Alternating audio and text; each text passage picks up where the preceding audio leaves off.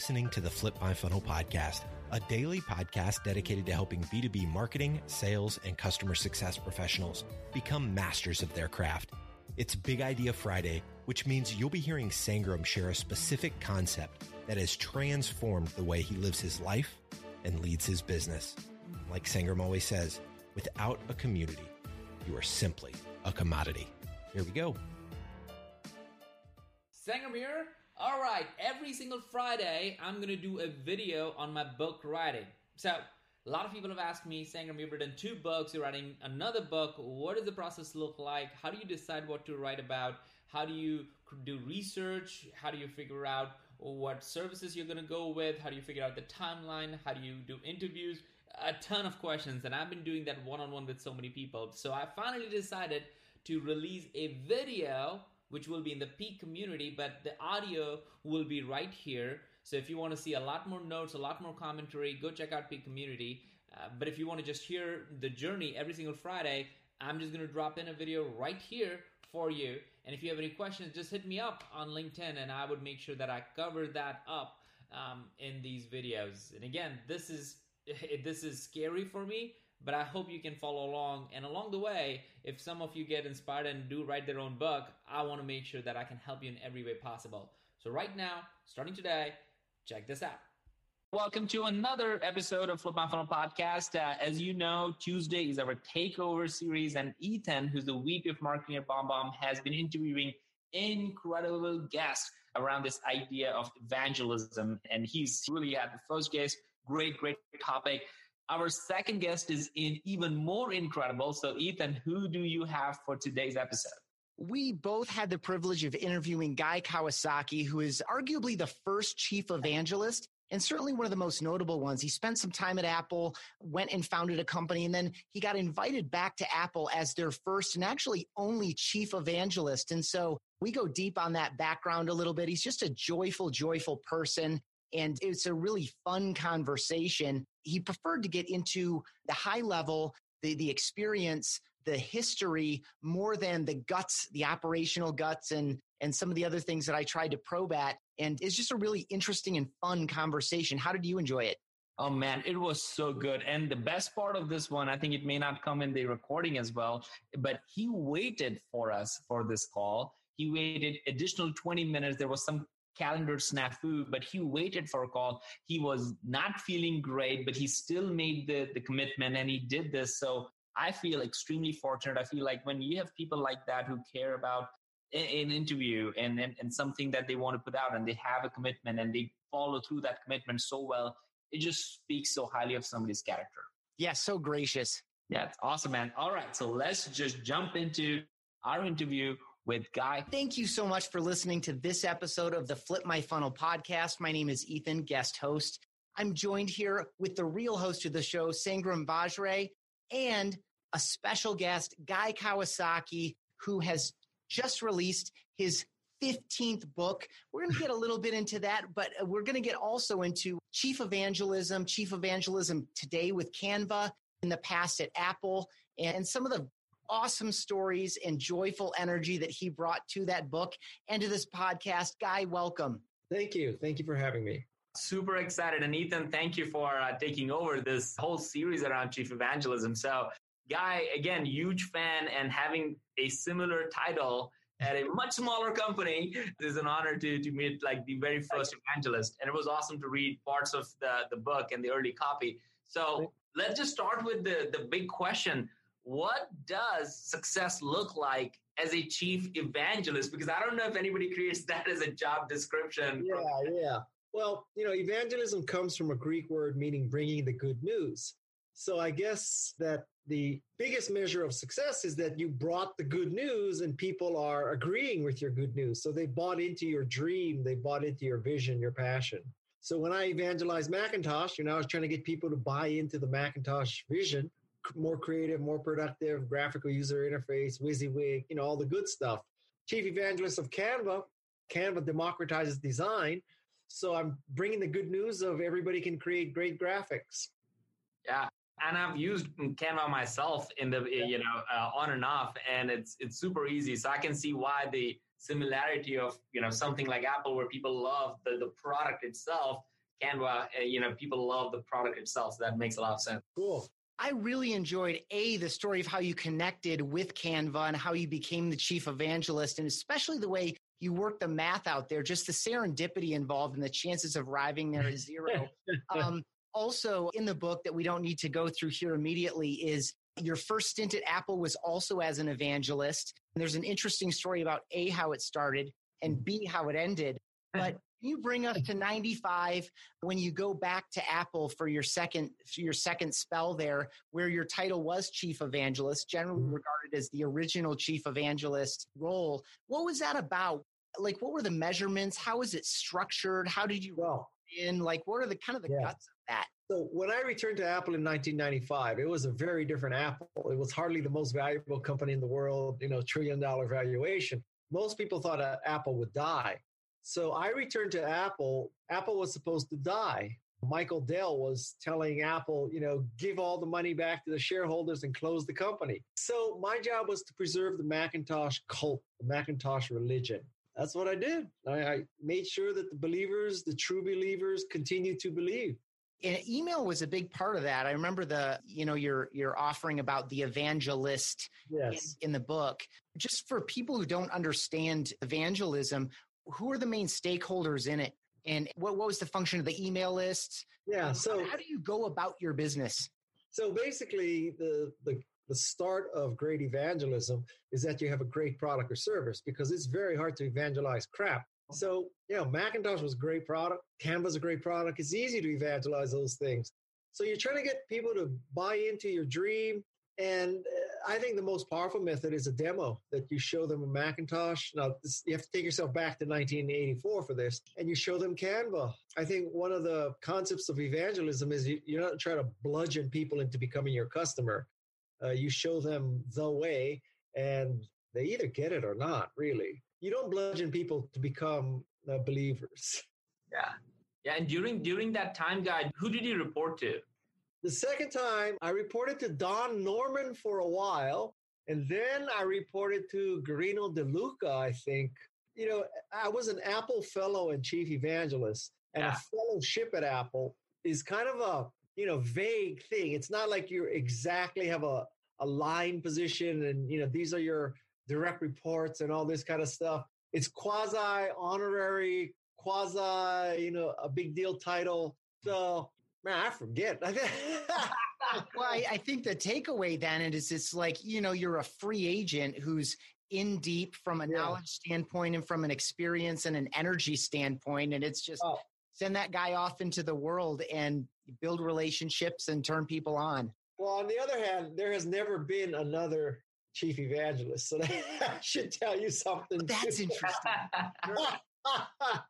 You started it and you made sure it was finished. Yeah, I was the first and last. Yeah.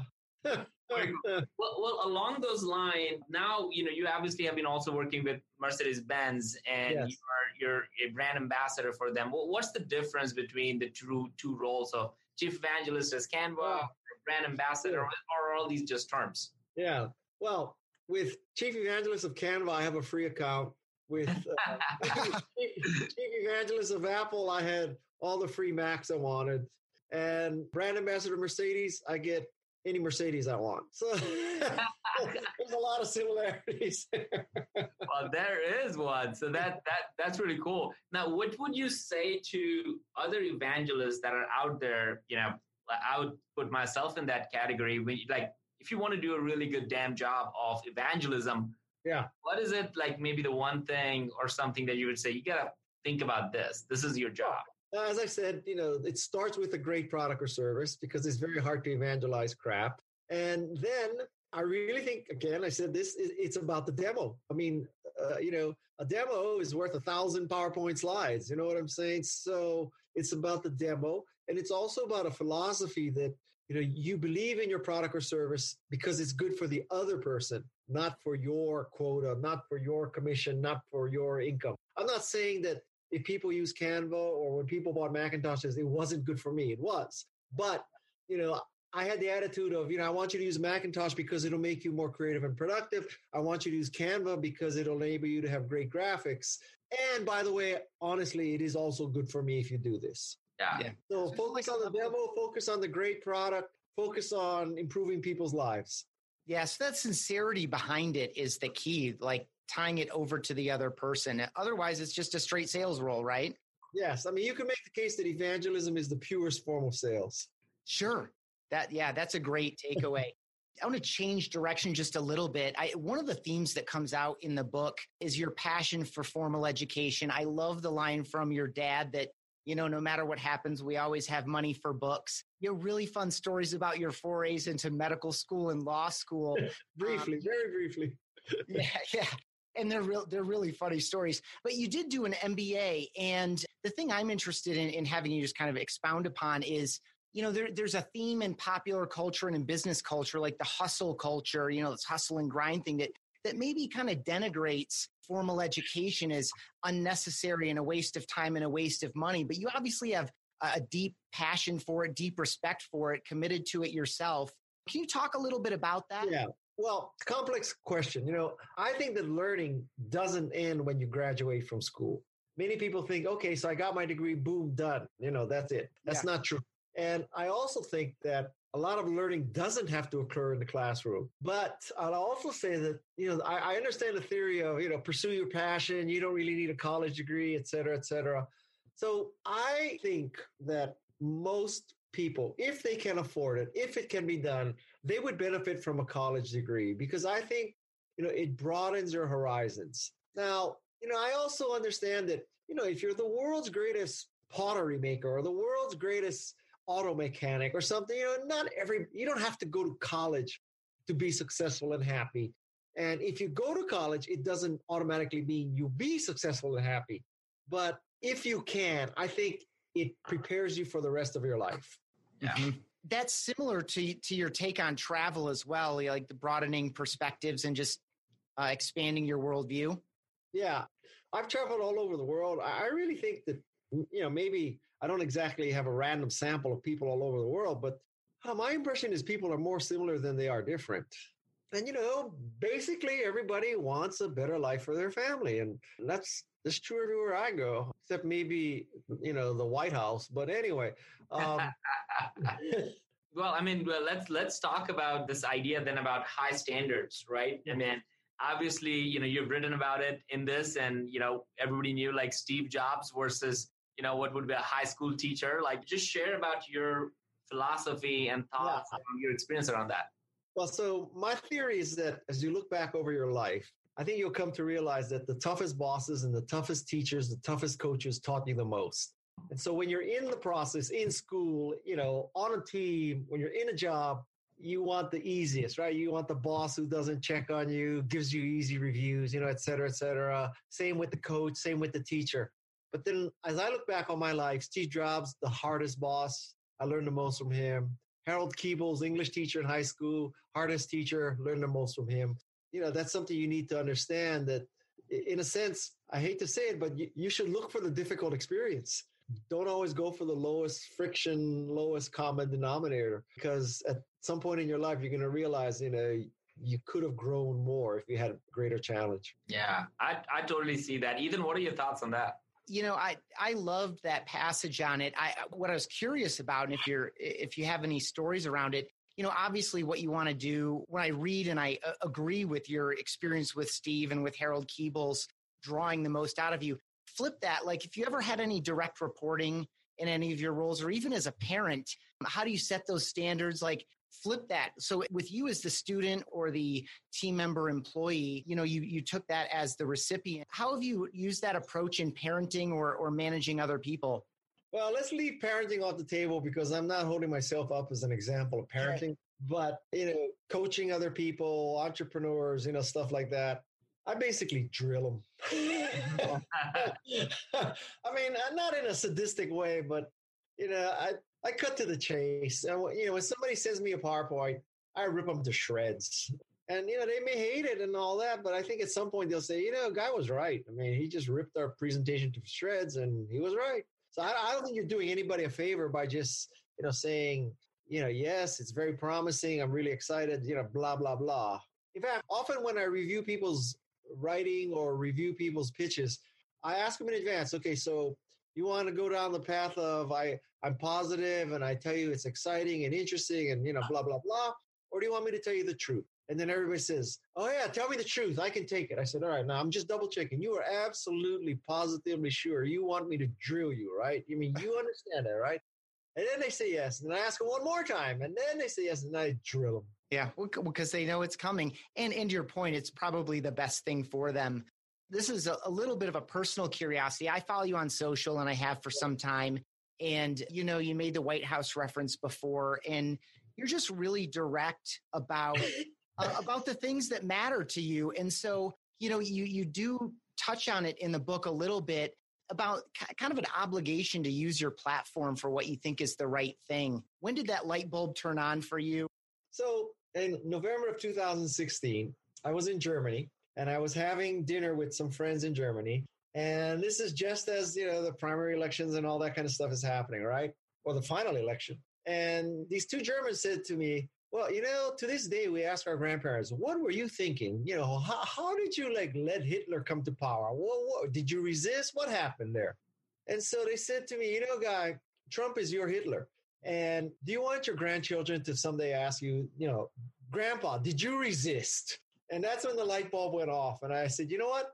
I am going to resist. I'm going to stand up for what I believe in. And, you can be pro-Trump. I mean, freedom of expression, go for it. But don't tell me what I can do. And so since that time, I've been all in on politics. And I use my social media platform now primarily for political views.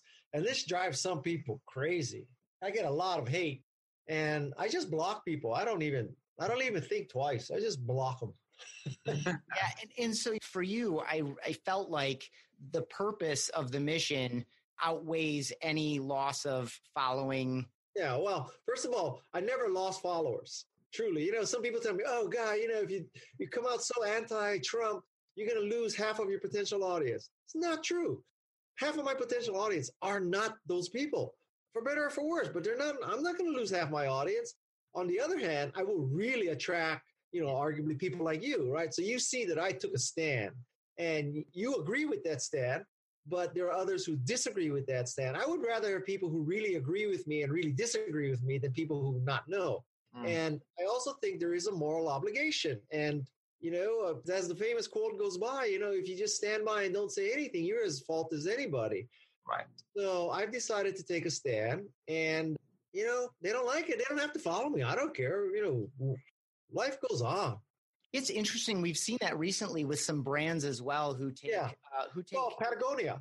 Mm-hmm. Yeah.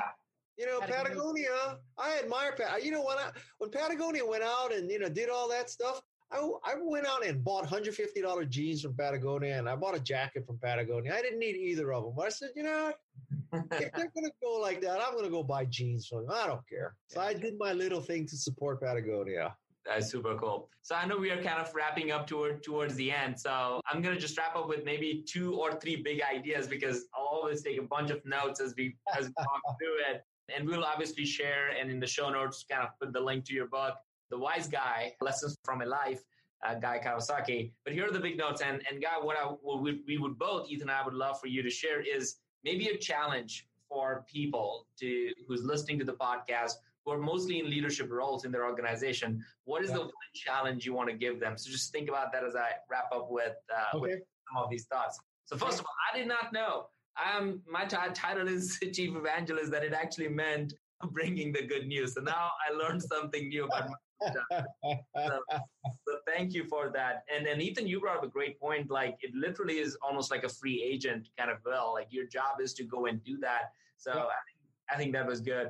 I have heard people say this, and now I think I finally understand why they said that. They say, man, you're the best sales guy. I'm like, I'm not a commission. I'm not on quota. No. And this is coming from customers or future customers. You're the best sales guy.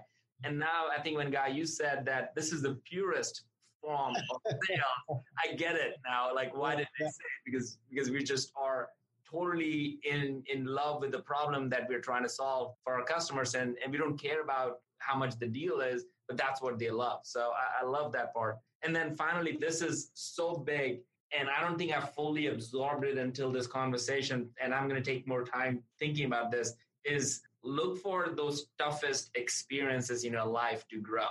And I don't think I put enough weight on that earlier because I feel like I'm a pleaser. I like to please others. I like to please even the people who report to me or people in the company or people in customers. But I feel like your point around like you learn the most or you grow the most probably in a bigger way when you have the toughest teachers and toughest critiques of yours. So well, just to be clear, okay, I'm not saying you should be a masochist, okay? yeah, but I agree that I feel like now that I reflect on it, some of the people I absolutely was like, man, that they were actually really good. They made it better. And I need to reflect on that. So those were some of the big ideas among many, I'm sure. But what is the one challenge you want to share with everybody as leaders out there? Okay. As a leader, the challenge I give to you is I want you to look around the room at the people you lead, okay?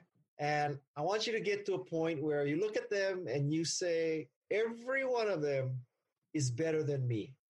So let's take the highest level. Suppose you're CEO and you're having your staff meeting of your direct reports.